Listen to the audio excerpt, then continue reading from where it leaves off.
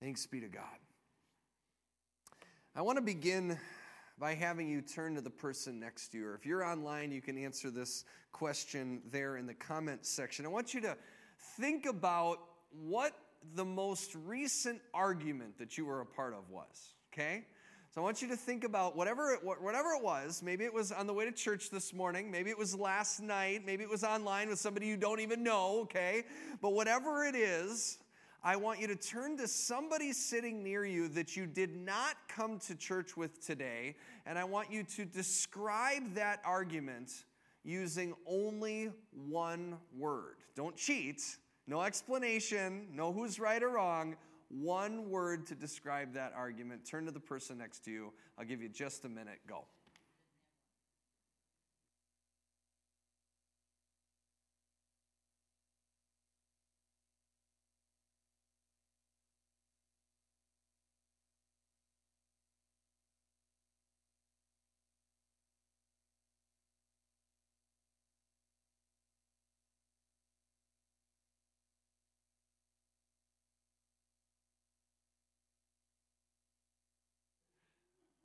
All right, so argued with my bird, forgiveness, painting, what was yours? I forget. Upsetting. I said bottles. There's a story behind that, but actually the most recent one for me was puppies. I shared a little bit about that during the announcements. It's kind of a hard thing though, right? You want to give more of an explanation.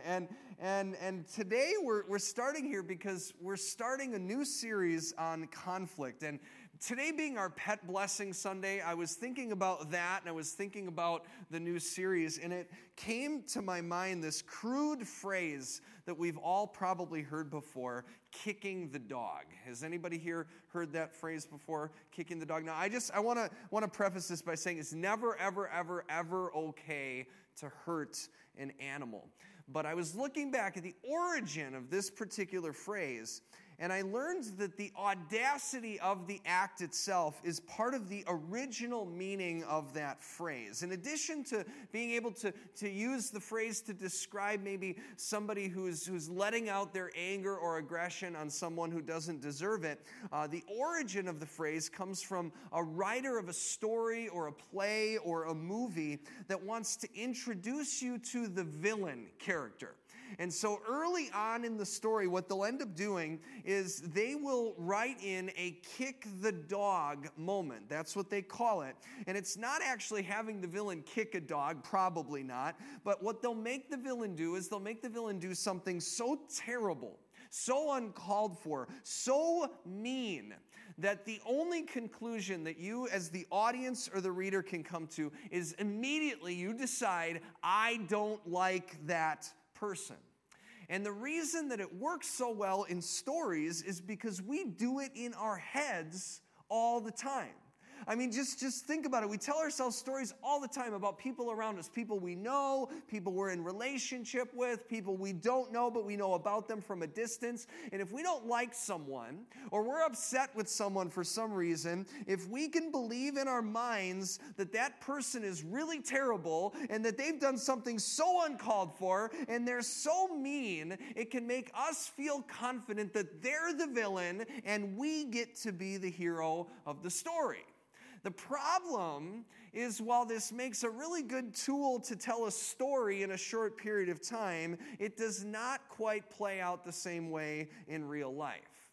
See, real life conflict is rarely that simple. And that's why I began with the question asking you to take your last argument and summarize it in only one word, because it's not that simple most of the time, is it? And so that's why we're getting into this series today. We're calling the series, and you'll see it on the title slide here, Dealing with conflict. And I had originally planned to do this in the fall or a little bit later, but I felt like we needed it today.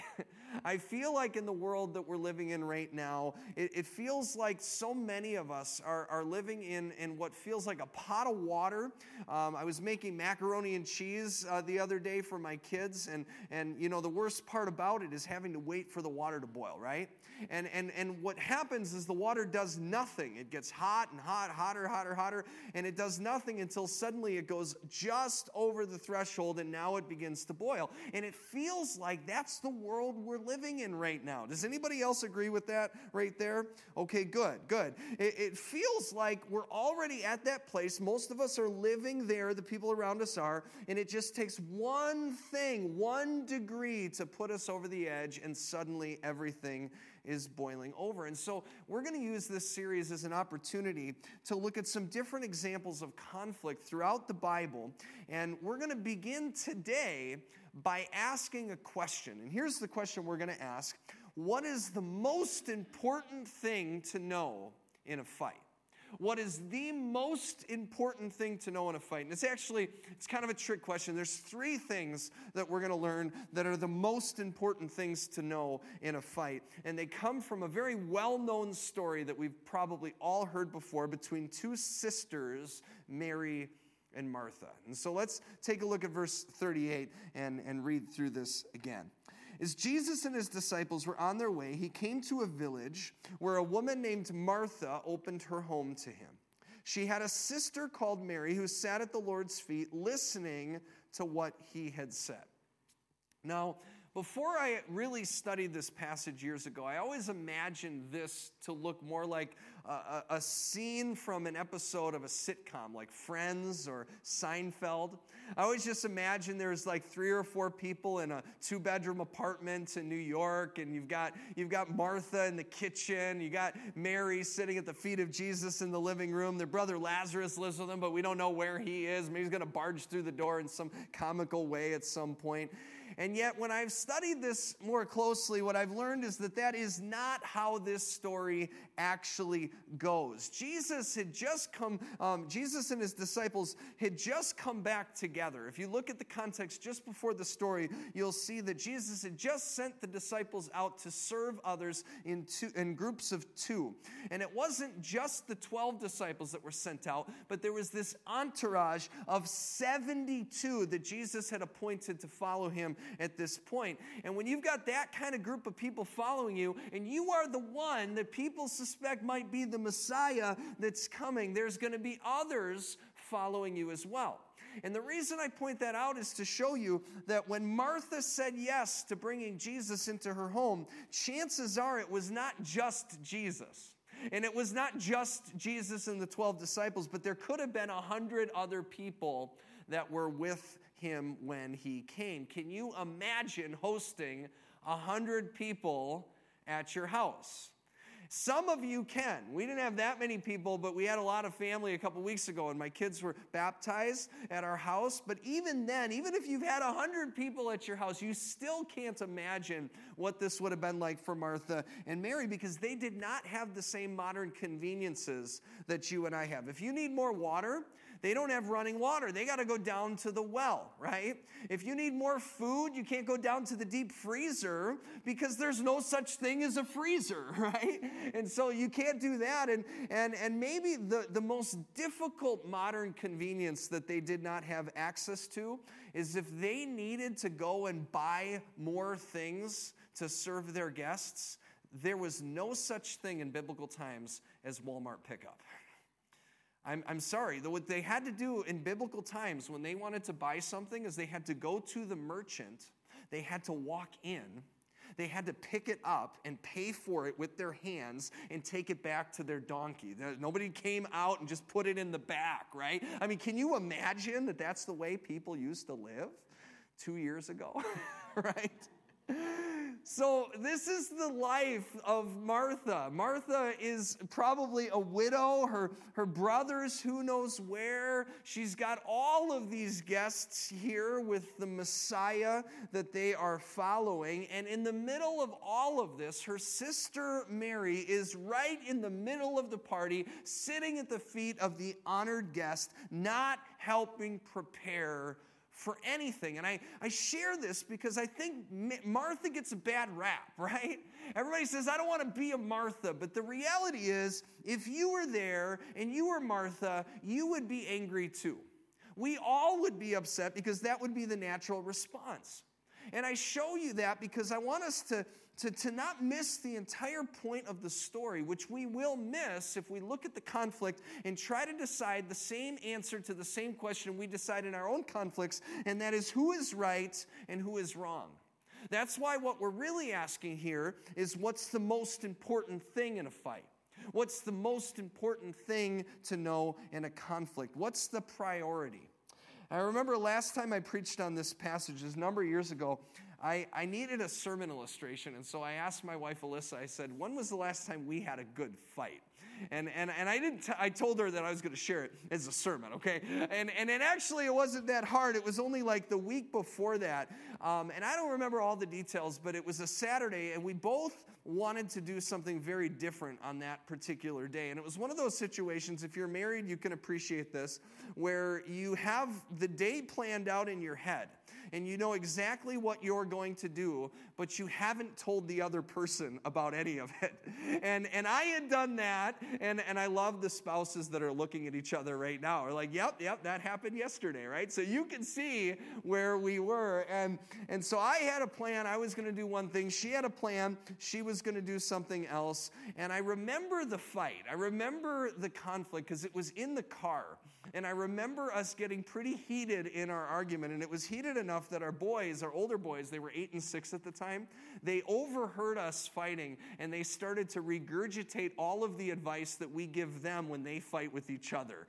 Dad, you should say you're sorry. Mom, you shouldn't yell at Dad. You know, all of those things, right? Those things that, frankly, they don't want to hear from us when they're fighting with each other. And I get it now because I did not want to hear it from them either when Alyssa and I were having that argument. And I remember that it wasn't really a black and white thing. It wasn't like either one of us was more right than the other person. I remember talking about it later, and Alyssa even said, she said, we were both right. We both had reasons for what we wanted to do.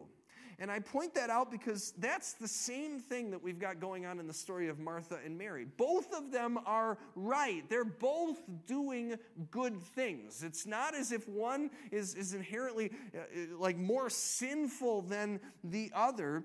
And we see that because we see, first of all, Martha, right? She's the one that welcomes Jesus into their home to begin with. Is there anything wrong with welcoming Jesus into your home? No, nothing wrong with that at all. And then you've got Mary, who's not being lazy. She's not sitting and watching TV, but she's sitting at the feet of Jesus. And I don't care what the story in the Bible is or outside of the Bible, sitting at the feet of Jesus and listening, never the wrong answer.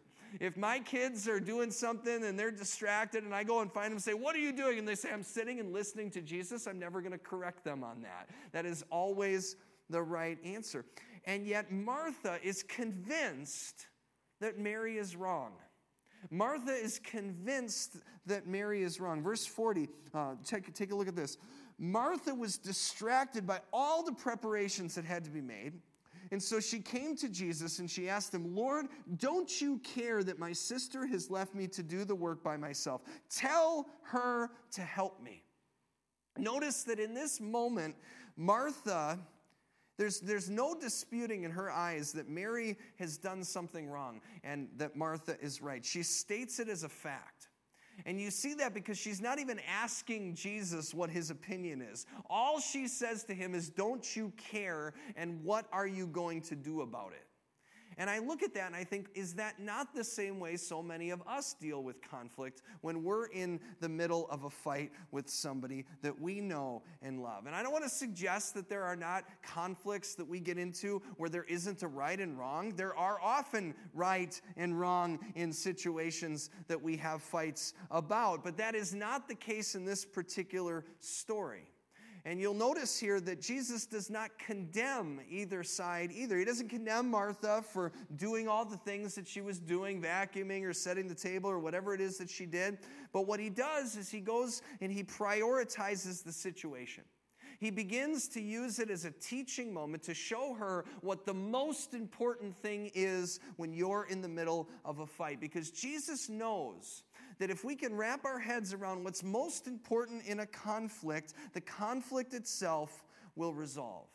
And so we're going to get into the three things now. This is what I'm going to leave you with, the three things that are the most important. The first thing comes from verse 41. Jesus, first and foremost, here's how he responds to Martha. He says, Martha, Martha. Say those words with me. Martha, Martha. That's the way the Lord answered. Notice Jesus is asked the question and he doesn't even answer it. All he does is say Martha. He uses her name. He speaks her name twice. Instead of explaining what happened or how she was wrong or how Mary was right. And it's because Jesus in his infinite wisdom knows that when we are in a moment of heated conflict, or when we're in the moment of despair, or if we're in the moment of grief, and it all applies, the most important thing that we need is not an explanation. What we need is relationship. What we need is the person. And see, I know this with my kids. If my kids are heated and fighting, in a good moment of parenting, I will pull them aside and I will say their name, right? To try to get them to calm down. The person is the most important thing. Colossians 3:14, Paul says, above all, clothe yourselves with love, which binds together everything in perfect harmony. It's the only way that we'll ever get through a conflict. And it's exactly why Jesus begins with Martha. If you don't believe me, next time you're in a conflict with somebody that you love, take a deep breath and say their name. Tell them that you love them in the middle of that and see if that does not de-escalate how you're feeling and the tension in that particular moment. This is what Jesus does. Verse 41, Martha, Martha, the Lord answered, you are worried and upset about many things, but few things are needed, or indeed only one. Mary has chosen what is better, and it will not be taken away from her. Jesus says, Martha, Martha, and then he tells her that Mary has chosen what is better. And that's the second thing that we learn that's most important in a conflict or a fight, and that is to prioritize the situation. Start with the person and then prioritize the situation. Because here's the deal. Just because what Martha's doing isn't wrong, it also isn't the best thing. If she gets everything set up just right and perfect, and she puts her feet up at the end of the night and says, look, I did everything right when Jesus came, but realizes she was so busy doing everything right that she never actually got a chance to spend time with Jesus while he was there, it's going to defeat the whole purpose, isn't it? And yet, how often have we been guilty of the same thing? You've done this, haven't you? Have you ever had people over to your house, and maybe it's just me, I don't think it is though, and you clean behind all the furniture, and you clean behind all the appliances? And I've said this before, if you've got friends that are coming over and looking behind your refrigerator to see how dirty it is, I don't think that's a friend. And if it is a friend, they need to get help. You're not the problem, okay? And yet this is what happens. We do this. I do this. My wife does this. And you're so exhausted when you're finished having people over that you don't have anybody over forever. And it's not because you don't have time. It's because you don't have the energy to do all of the preparation. And you think about it, and you know as well as I do that if it came down to spending time with your loved ones in a dirty house or not spending time with them at all, which one would you choose? I mean, we all know the right answer, right? But we don't do it. because we prioritize the clean house, and we suffer in the process. I've shared this before. Not one person is going to care. I do a lot of funerals. I'm a part of a lot of funerals each and every year. Not a single person is going to care how clean your house was after you're dead. Nobody's going to care. Mr. Clean has never shown up at a funeral that I've officiated. Never seen him. Never seen him at anybody's funeral. But the people that you spend time with, the people that you love and the people that love you, they are going to be there. And it isn't just about a clean house. This is just one of many examples. How often do we allow other things that are less important to become so important in our relationships that they take priority and sabotage those relationships in the process? You know the one word that came to my mind every time I practiced that line as I was practicing this sermon? Politics. It's not a bad thing, right? There's something very important about political, the way in which we think and the important issues that we're trying to face in a godly way, right? But how often are we allowing those things right now to take such a priority in our culture, in our world, in our minds, in our relationship, that they sabotage the relationship around us? You could make a whole list of things. Cleaning your house, politics, material possessions, work. There's all sorts of things that we could think of. How often do we prioritize lesser things and give up what is better?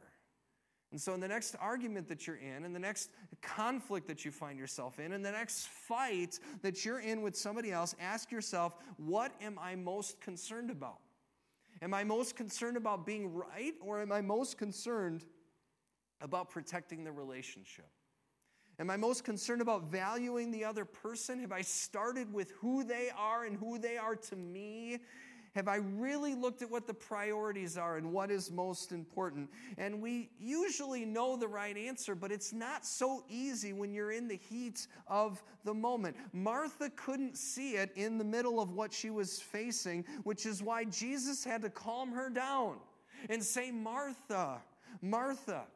And I think back to my own example with Alyssa. I was so mad at the moment that I could not see past the fact, in my not so humble opinion, that I was right and that Alyssa was wrong. Never mind, we're in the minivan. She's getting angrier at me by the second. Our young boys are giving us commentary on how we should be dealing with our own conflict. And all of it is because I was distracted by the plans that I felt like were essential that I would get done. And there was nothing wrong with the things that I wanted to get done that day. What was wrong is that I let those things become a priority over the relationships in my life. I made it more important than Alyssa. In that moment, I remember it, and that was true about my heart. I made it more important than Alyssa, and because of that, our boys had to watch us have a conflict. And they didn't just watch us fight, but they also had to watch us say, I'm sorry, to each other. And frankly, that was probably the best, most redemptive part of the whole thing. Because I know that them being my kids, they're going to grow up and they're going to have conflicts with the people they love because they learned it from me. And if they're going to learn that from me, then I don't want them to think that it doesn't happen. I do want them to see that in the midst of conflict, ultimately we learn how to value the person that we love over the conflict itself.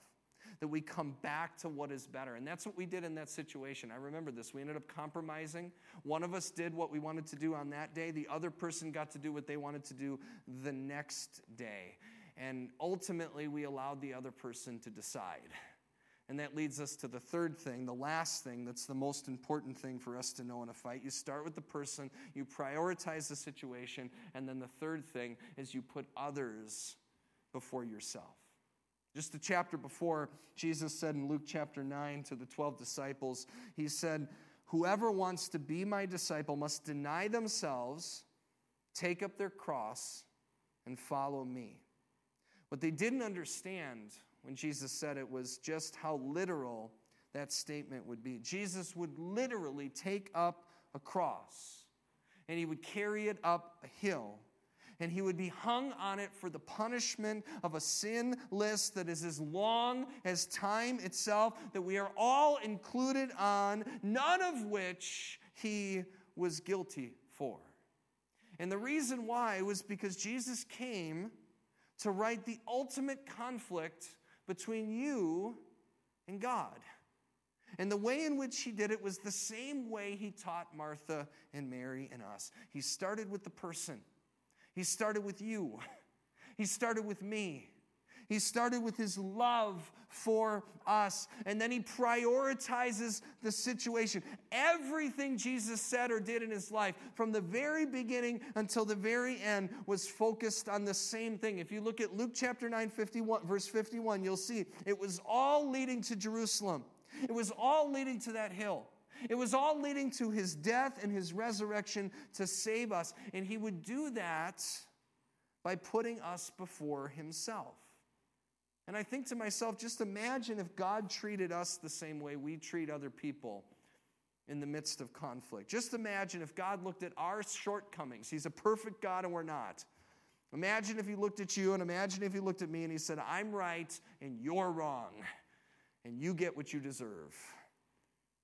If that's the way that the world worked, none of us would be here to tell the story.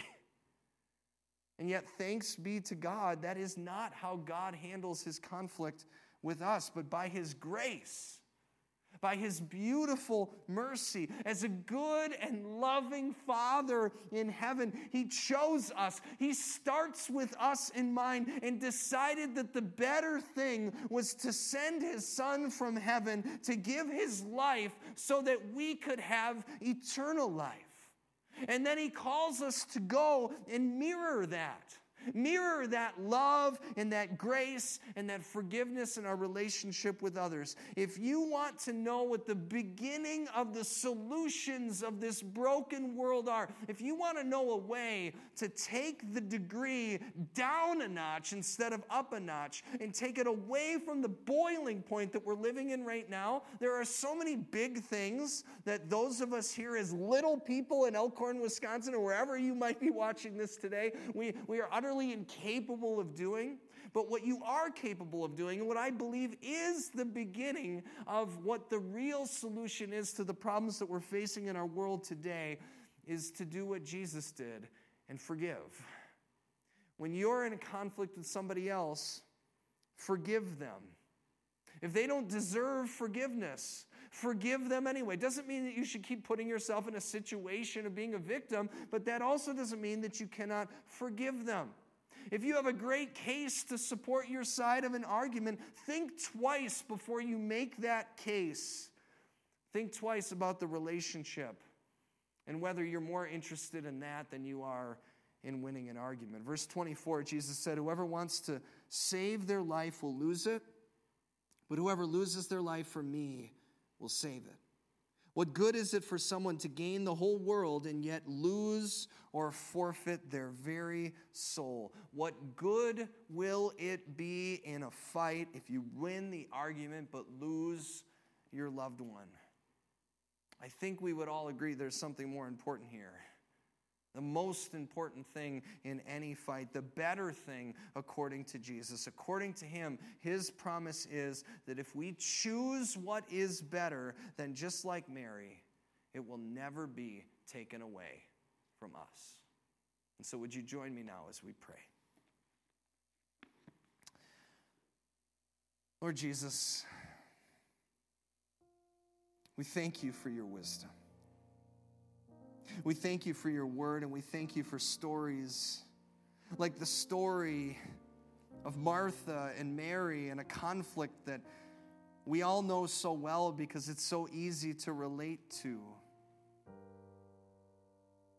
There are so many circumstances that we find ourselves in where we prioritize our desire to be right and to create villains in the people around us that we believe are wrong. And we do so at the expense of love, at the expense of relationship. And so we come before you and we thank you that you show us that there's a better way, that the most important thing in any relationship, in any conflict, in any fight is to begin by recognizing love. Who is the other person? And I know for some of us here, we walked into the doors of church, or we turned church on our screen, wherever we might be facing and worshiping today, and we're in conflict right now with somebody that we love. Would you remind us that you love us? Would you remind us that your first priority was to come down and to save us, to forgive us, to extend your grace and your mercy?